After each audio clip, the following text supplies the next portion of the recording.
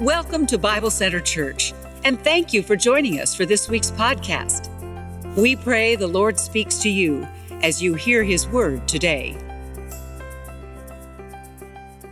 Please open your Bible or your Bible app to the book of 1 John chapter 1. I want to welcome you being a part of the Bible Center family online or on TV. Welcome to church. Thank you for being a part of what the Lord is doing here. I'm Matt, I'm the lead pastor here at Bible Center. I would love to meet you next time our paths cross. Today is a big day. We are launching an 8-week series going verse by verse through the book of 1 John. This is not the Gospel of John at the beginning of the New Testament, but it's actually the book of 1 John towards the end of the Bible, not far from the book of Revelation. The title of our series is, Are You Certain? Now, if you're taking notes, the book of 1 John is all about assurance. One of John's primary goals was to give believers, us, assurance that all of our sins have been forgiven, past, present, and future, that God the Father completely accepts and completely approves of us through the merits of Jesus, that we really are going to be with Jesus when we die, and that this salvation is eternal, it is secure, it is forever, it is unlosable, if that is even a word. Now, towards the end of the letter, John writes this in chapter 5 and verse 13. He says, I write these things to you who believe in the name of the Son of God. That's us, those of us who are Jesus followers. He's writing to Christians, so that you may know that you have eternal life. Now, we're going to want to remember this verse here in just a few minutes, but 1 John 5:13 is one of the big purposes of the entire letter. Now, it's important to note right away that assurance of salvation must not be confused with salvation itself. A person can be saved in Christ without having assurance of salvation, and equally, someone can have a false or incorrect assurance of salvation without truly being saved. So in this short letter, John identifies 8 signs, 8 evidences, 8 proofs that you are or are not a child of God. If you have ever asked this question, the book of 1 John is for you. If you have ever asked, can I really know I'm saved? If you've ever asked, can I really have assurance of my salvation? Can I know for sure that I am on my way to heaven when I die? Can I really know I'm right with God? If you've ever asked any of those questions, the book of 1 John is for you. God wants all Christians to have assurance of our salvation, and in this book, he makes an ironclad case for how we can know that we know that we know we are genuine Jesus followers. This book lays out irrefutable evidence that's not based on experience or a prayer we prayed or a trip we made down the aisle to an altar at a church. Instead, assurance of salvation is based on real-time, observable indicators and real promises of God. And so I want to ask you the question, are you certain you are a Christian? Are you certain you are a Christian? Could you benefit from more spiritual confidence, knowing your sins have been forgiven? I know I could benefit from that kind of confidence. Perhaps you could benefit as well. Does your spiritual journey need encouragement? I really hope, I want to ask you, I want to plead with you, I really hope that you'll join us for all 8 weeks of this series. Each week, we're going to look at a new evidence of salvation so that you can be sure that you're sure you are the child of God. I believe this message is going to be important to you. It's going to be important to me 5 years from now. I believe what we're talking about is going to be important to you 500 years from now. And I am confident it's going to be important to you 5 trillion years from now. Now, here are a couple resources I want to recommend to you if you like to study deeper or if you like to follow along with the pastor as he preaches. This is the Bible Center app. You can get it at all of your app stores. There's a number of features on the Bible Center app, but of course, being one of the preachers and teachers here, one of my favorites has to do with the sermon notes. You can actually follow along. It's not quite a manuscript, but there's a lot that is in the notes that I don't even have time to cover here today. Another resource I want to recommend is the study guide, the 1 John study guide. Pastor Mike has done a great job going verse by verse through the entire book. For a few dollars, you can get this on our lobby.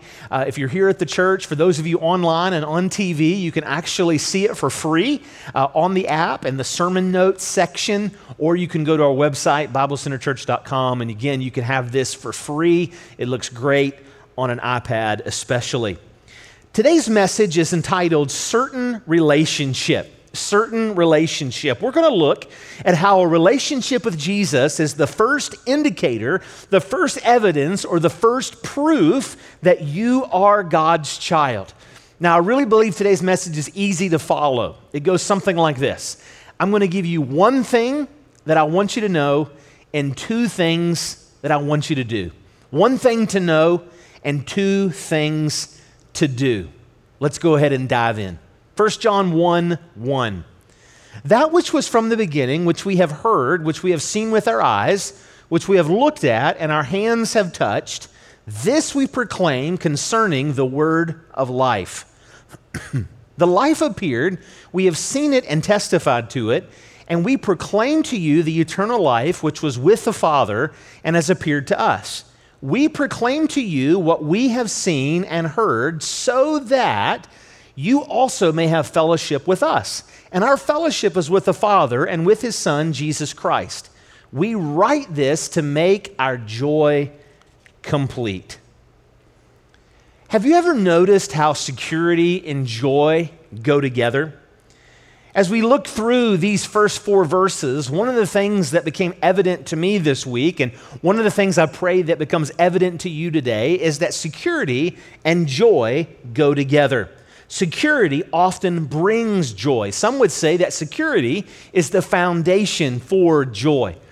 I was thinking back to about a year and a half ago when our son first moved in with us. The adoption was final in August, and he was raised by a great godly grandmother, but there was just some uncertainties in his little heart as a 7-year-old boy as he came into our home.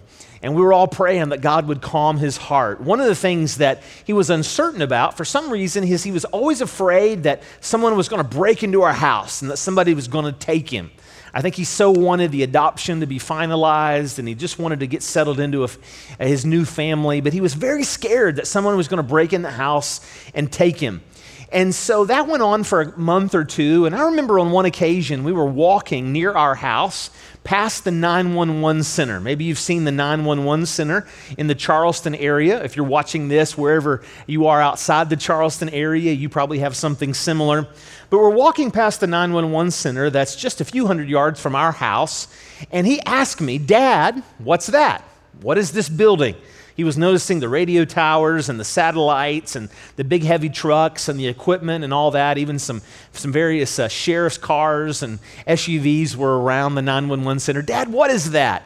And I began to explain to him that when somebody calls 911, that all those calls in our area go into this building. They go into this location.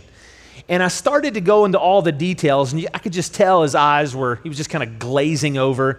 And eventually he just asked me this. He's like, "Dad, are we safer because we live near the 911 center?" I had to think about that for a minute. I think they want to reach out to everybody in the county, but I answered what I felt at that time a 7-year-old boy needed to hear. I said, absolutely. Yes, we're safer because we live near the 911 center.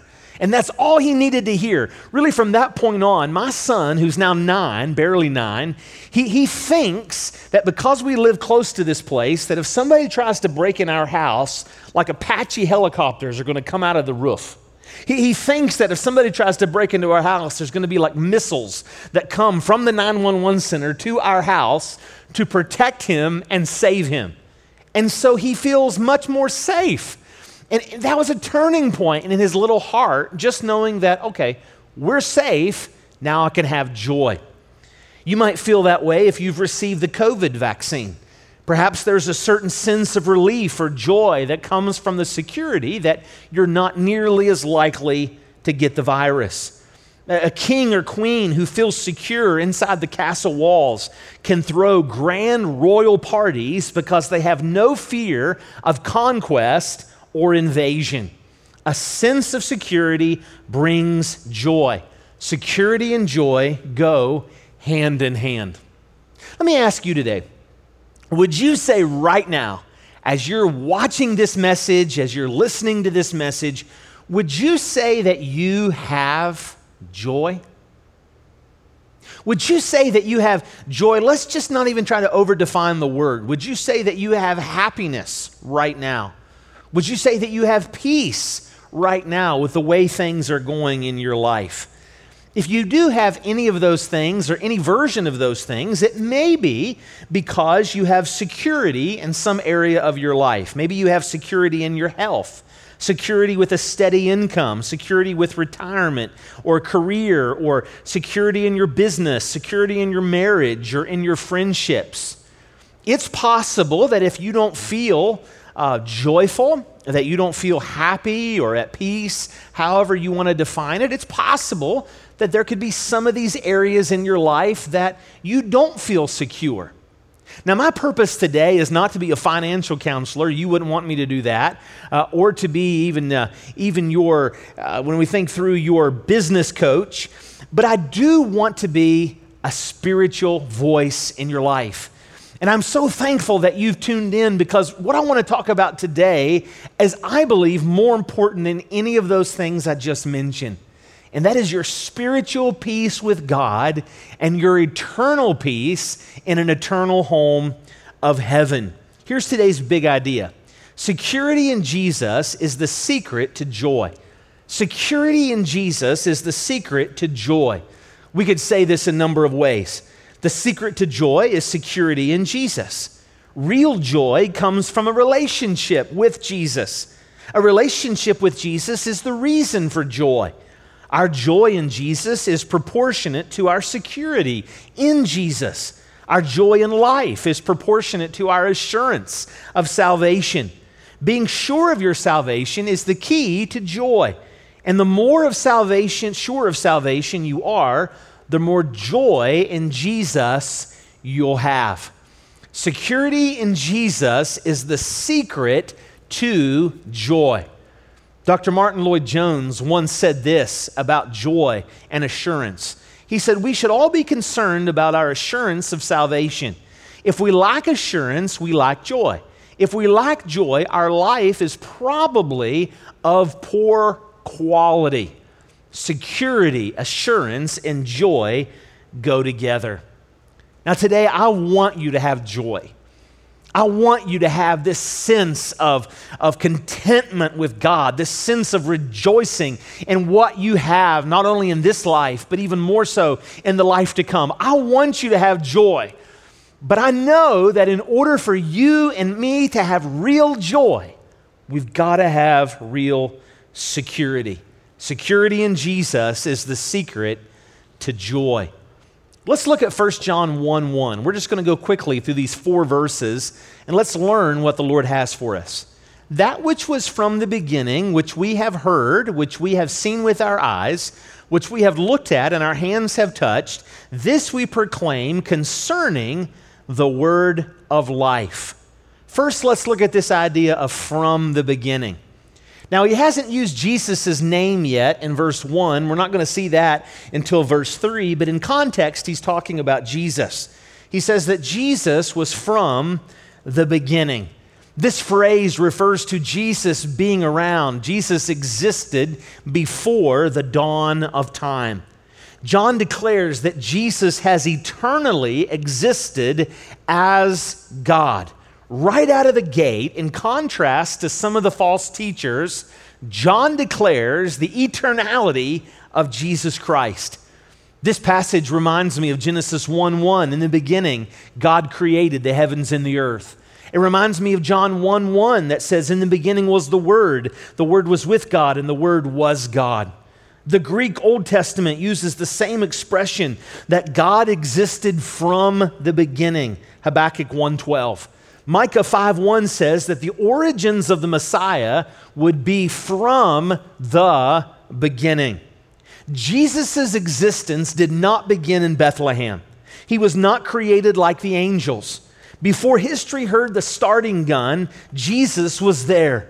His beginning goes all the way back to eternity past. Jesus has always eternally existed with the Father as God. There has never been a time when the Son was not. He was before the beginning, He was in the beginning, and He was from the beginning. John, in the first few words, is already going head to head with some false teaching that the early Christians were up against, that were teaching that Jesus wasn't eternal. And so John declares, no, Jesus is eternal. He's from or before the beginning.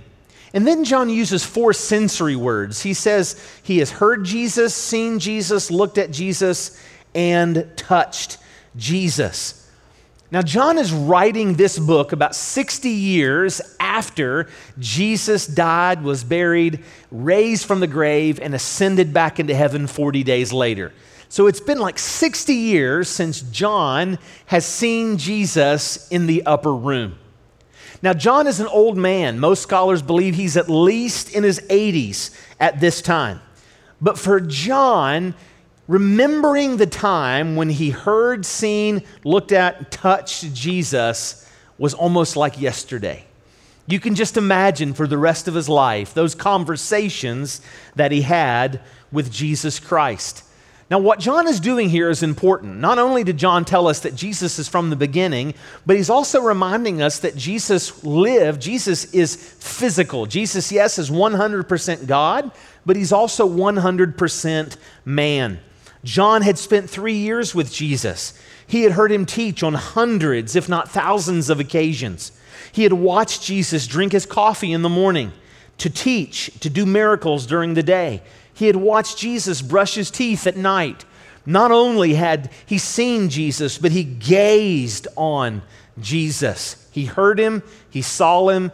The difference between seen and looked at, if you're taking notes, is the word gazed. This idea means he gazed, he contemplated, he meditated on Jesus. But he also touched Jesus. John had hugged Jesus. He had shaken his hand. Jesus probably put his hand on John's shoulder when they bowed together to pray. John and the other disciples had touched Jesus' scars in his side and the scars in his hand. John knew Jesus. And so he goes on to say, because of this we proclaim. All John is saying there is that the message of his life is everything he's already talked about. It's the gospel, the good news of Jesus Christ. Everything John preached, everything John taught, everything John wrote had a Jesus focus. John is the writer of 5 books in our New Testament. We have the Gospel of John early in the New Testament. We have 1st, 2nd, and 3rd John that we're studying now. And then we have the book of Revelation. John wrote the last book of the Bible, the book of Revelation. John declared Jesus. But then he not only says Jesus, what we're going to find out in a moment, but he gives Jesus this name, the Word of Life, or he recognizes Jesus' name as the Word of Life. This was John's favorite term for Jesus. He called Jesus the Word, or the Word of Life, more than any other Bible writer. According to John, Jesus was the Word. He was the law. He was and is reality.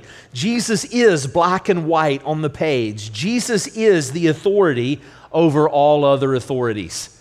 Jesus is the Logos, the Logos. Jesus is the Word of Life. And we see this in verse 2. Verse 2, he continues, "The life appeared, we have seen it and testify to it, and we proclaim to you the eternal life which was with the Father and has appeared to us." If you'll see here in verse 2, on two occasions, he uses the word appeared. This idea of appeared is sometimes translated as manifest. It's one of John's favorite words to describe Jesus Christ. Its repetition stresses the revelatory nature of Jesus' coming. It means to make something that was invisible visible. Jesus made the invisible God visible to us. Heaven isn't a hidden speakeasy. No, Jesus came to reveal everything we needed to know about God and that He is the way, the truth, and the life to God. If you want to know what God thinks, look at Jesus. You want to know what God feels? Look at Jesus. Want to know how God responds? Look at Jesus. In John 14:9, Jesus said, "If you've seen me, you have seen the Father." To know Jesus is to know God. Not only has God appeared to us in the person of Jesus Christ, not only did John see it and testify to it, but John is proclaiming to us that through Jesus we can have eternal life. Now, if you're taking notes, you want to write 2 words, or write 3 words actually. Write quality, not quantity. Quality, not quantity. Now, does eternal life refer to quantity of years? Does it refer to an eternity? Does it refer to being forever and ever with God? Absolutely. The Bible clearly teaches that in a number of locations. But when John uses the idea of eternal life, John means something more than quantity. John is emphasizing quality of life. You can study this for your own this week, but you see it in the first few verses of John chapter 17. John says that eternal life is to have God's life within you. Eternal life is the life whereby you know God. For John, he loved to use the phrase eternal life, but John never said you get eternal life when you die. John always told us that we have eternal life the moment we put our faith in Jesus Christ. Not only was Jesus from the beginning, but it says here in verse 2 that he was with the Father and has appeared to us. What does this mean that Jesus was with the Father? Well, it means the same idea that we saw in verse 1, that Jesus was from the beginning. Jesus is eternal. It's another evidence of the pre-existence of Christ. He enjoyed eternal fellowship with the Father, equal in deity, equal in nature, yet distinct in person. But John's still not done. In verse 3, he's just opening his letter. He says in verse 3, "We proclaim to you what we have seen and heard, so that you also may have fellowship with us, and our fellowship is with the Father and with His Son, Jesus Christ." Now, this idea of proclaim, we've already looked at it once. John used it back up in verse 1. He's saying the same thing here in verse 3. John is saying that the gospel is at the heart of all of his proclamation, that Jesus is the focus of everything that he wants to talk about. John, by talking about proclaiming to us a certain subject, isn't talking yet about the book of 1 John as much as he's talking about the whole gospel message in general. And this is going to be important in verse 4. I'll explain why when we get there. He says not only did he proclaim to us what we have seen and heard, but he gives us the reason for his proclamation. He says, so that, this is the reason, so that you also may have fellowship with us. He's emphasizing now fellowship with us. And he says our fellowship is with the Father and with His Son, Jesus Christ. So if we were to put a microphone in front of John and say, John, why do you proclaim the gospel? Why do you teach us so much about Jesus? John would say the reason is because I want you to have close, intimate fellowship with other brothers and sisters in Christ and with God Himself. What is fellowship? Sometimes fellowship conjures up all sorts of images. If you have a church background, fellowship may conjure up this image of drinking coffee out of a paper cup or nibbling on a donut after a morning service. But fellowship means something far more than that. The root meaning of fellowship is a deep sharing of things in common. What is it that believers share in common? According to the Bible, it's Jesus Christ and his salvation. Only believers in Christ have this kind of fellowship. Now, Hellenistic literature, Greek literature, uses this word fellowship to describe partners in business, joint owners of a piece of property, or shareholders in a common enterprise. In the New Testament, the word fellowship is used over 60 times in reference to the supernatural life that Christians share. We have a common faith. We share our possessions. We give towards the same goals. We have a common gospel. The fellowship is the union of common faith brought about by the gospel. I love Warren Wiersbe's simple definition of fellowship. In 2 words, he basically says everything I just said. To Warren Wiersbe, fellowship is spiritual nearness. Spiritual nearness. I like that. This fellowship is the goal of the gospel. This fellowship or unity is the emphasis of the New Testament. It was Jesus' ultimate goal for his ministry, especially the ministry of his death, resurrection, ascension, and sending of the Holy Spirit. The goal of Jesus was never just to forgive your sins. That's part of the goal. That was on the way to the goal, but that wasn't Jesus' ultimate goal. As important as forgiveness of sins is, Jesus' bigger goal, according to Colossians 1, Ephesians 2, Galatians 3, Jesus' bigger goal is to unify everything in heaven and on earth and bring it into perfect fellowship for all of eternity. In eternity past, there was perfect union between God the Father and God the Son and God the Spirit. And so through Jesus, one day, individuals, the church collectively, and the entire world will be brought back into fellowship. Even the universe itself will be brought back into fellowship, union, and perfect harmony and unity with God the Father. This is why Abraham Kuyper says this: unity is the ultimate goal of all the ways of God. So if we were to ask John, we were to put a microphone in front of him and say, John, why again are you writing this little letter with only 5 chapters? John would say this in 1 John 1:4. We write this, he and the apostles, we write this to make our joy complete. Some translations translate this, your joy complete. Either way, what John is saying is this: he wants all of our joy to be complete. Now, it's important that we see this idea of write this. What do we mean by write this? The write this refers to the entire book of 1 John. Most scholars believe that 1 John 1:4 is kind of forms like the left bookend of the book, and 1 John 5:13 that we looked at earlier in the sermon is the right bookend of the book. So you've got chapter 1, verse 4, chapter 5 and verse 13 are the 2 bookends.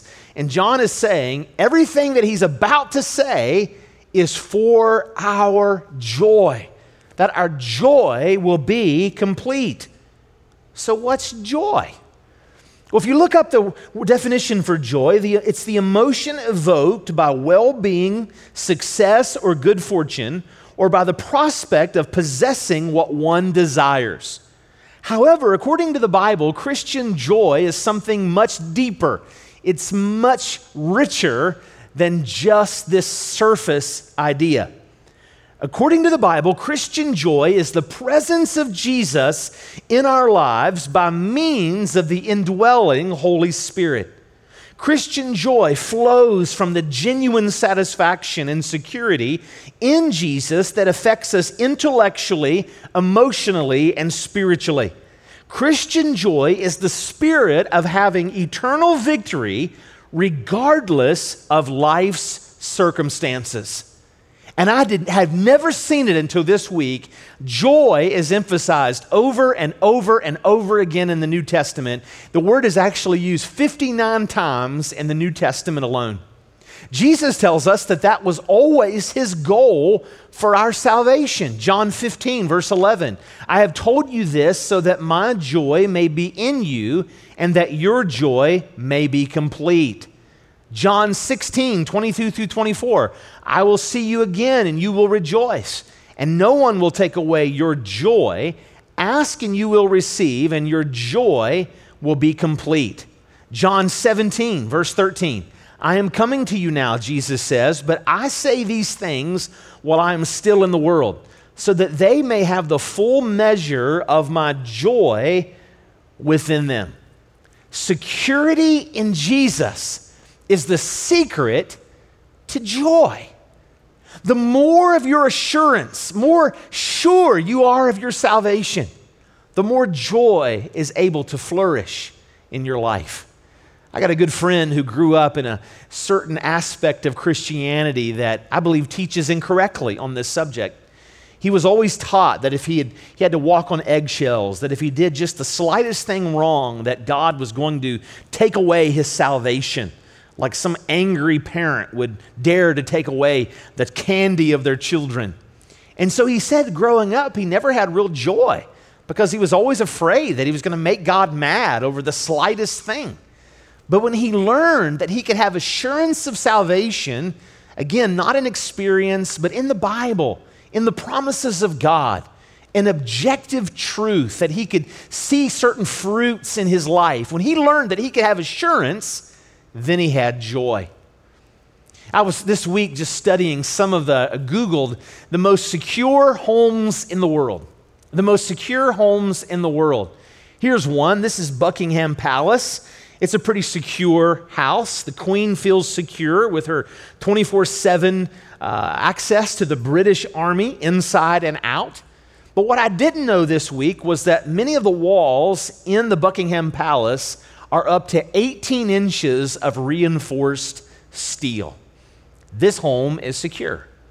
Here's another home that's called the Zombie Bunker House. It's designed with reinforced concrete. And if you'll notice, it looks like just kind of a modern-looking house, but with the touch of one button, this happens. It's designed in case there's a meteor shower or a zombie apocalypse. They're prepared for everything. I think the architects had watched too much of The Walking Dead. And we can't forget about America's very own White House. It has 147 bulletproof windows and is staffed by 1,300 members of the Secret Service. The president has a bunker that is 6 stories below the White House in the event of emergency.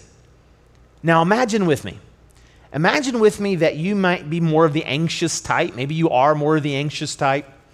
And let's say that you get an opportunity to sleep for a week, vacation, rest in one of these homes. And so you know that beyond a shadow of a doubt, that at night when you lay your head on your pillow, you are totally and completely safe. I really do believe that that would create a sense of security in your life, and from that would flow a sense of joy in your life. And that's what we're trying to teach about Jesus. Security in Jesus is the secret to joy. So here's what I want you to do. 1, I want you to pray to receive Christ. If you're not yet a follower of Jesus, I want to encourage you to pray to receive Christ. Whoever calls on the name of the Lord will be saved. God loved you so much that he sent his son to pay for your sins on the cross. Jesus was buried. Jesus rose again the 3rd day, and Jesus offers you new life.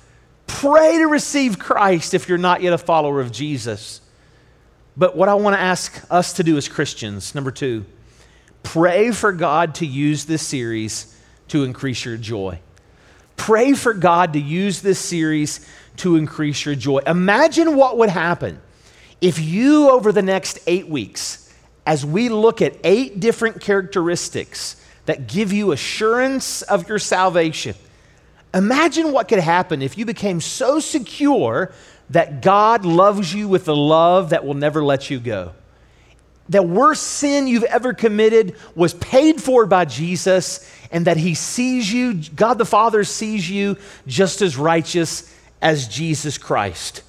Imagine what that would do for your children, your grandchildren, your neighbors, and your community. You've been in a pandemic for over a year, but if you have Jesus, you can have joy. You've lost loved ones and friends this year, but if you have Jesus, you can have joy. The doctor's diagnosis may not be good. The pain may not go away on this side of heaven, but if you have Jesus, you can have joy. Pray to receive Christ. Pray that God would use this series to create joy in your life. You say, Matt, why would I do that? The answer is simple, because security in Jesus is the secret to joy. For more information, visit us at BibleCenterChurch.com or check us out on social media. You can also join us in person for services on Thursday at 7 p.m. or Sundays at 9 and 11 a.m.